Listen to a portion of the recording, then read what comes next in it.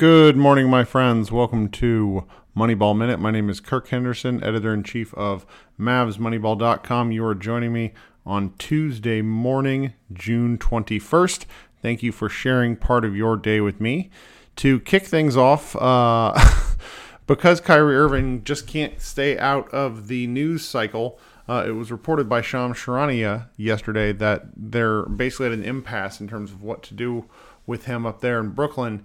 And there's been, basically a day full of, well, what does this mean? Where could he go? Yada, yada. Just the most frustrating elements of the NBA discourse that I particularly hate.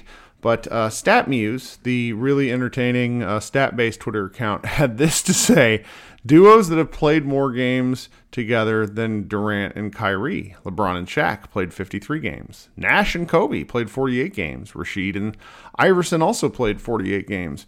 Hakeem and Vince played 47 games. Dirk and Rondo played 45 games together, which is more than what Kyrie Irving and Kevin Durant have played together. That is wild to me. Now on to some more Mavs-specific stuff. On Monday afternoon, the NBA finally announced the Summer League schedule. The Dallas Mavericks will be guaranteed at least 4 games. All 4 games will be on television in some form or another, and most of them should be watchable, at least time-wise, for Mavs fans. They play the Bulls on Friday, July 8th at 3 p.m. Central Standard Time on ESPNU. They play the Utah Jazz on the 11th at 9 p.m. Central Standard Time on NBA TV, so most people will be able to watch that. The Phoenix Suns on the next day, July 12th, also at 9 p.m., this time on ESPN2, and Milwaukee Bucks on July 14th at 6 p.m.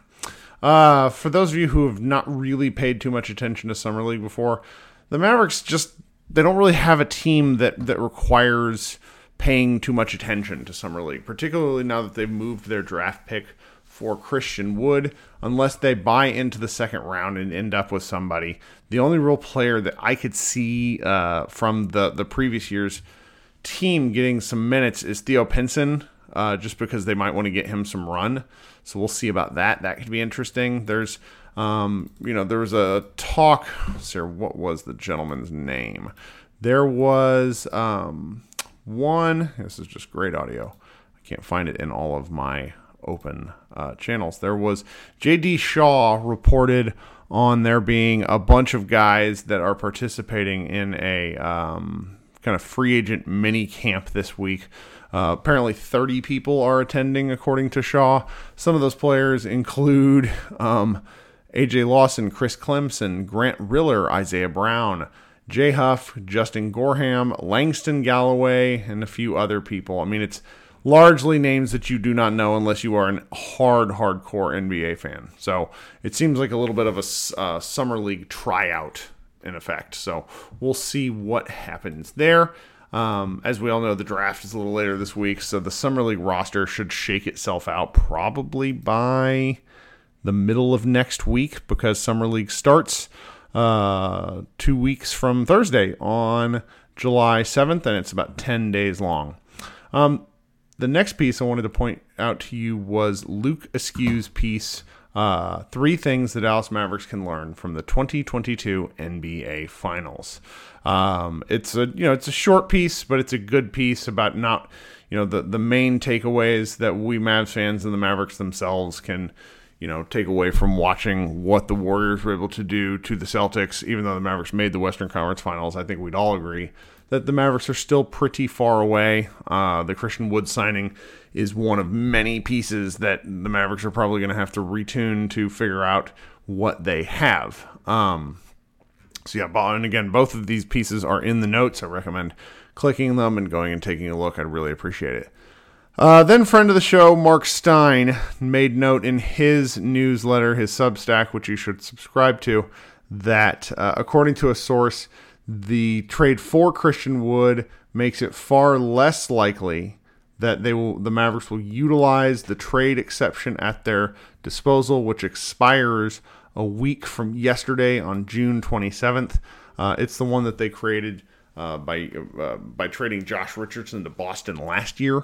The main reason they're not going to use it seems to be primarily cost based, because if they're going to have to re-sign Jalen Brunson and they're going to go over the luxury tax line, they're going far, far over the luxury tax line, which means each dollar over, it gets exponentially more expensive for the Mavericks to consider bringing on more salary. So, unless there's a deal pops up with one of the few players that could fit inside the trade exception, it's probably going to expire. Don't let that get you too mad, though, because trade exceptions rarely actually get used.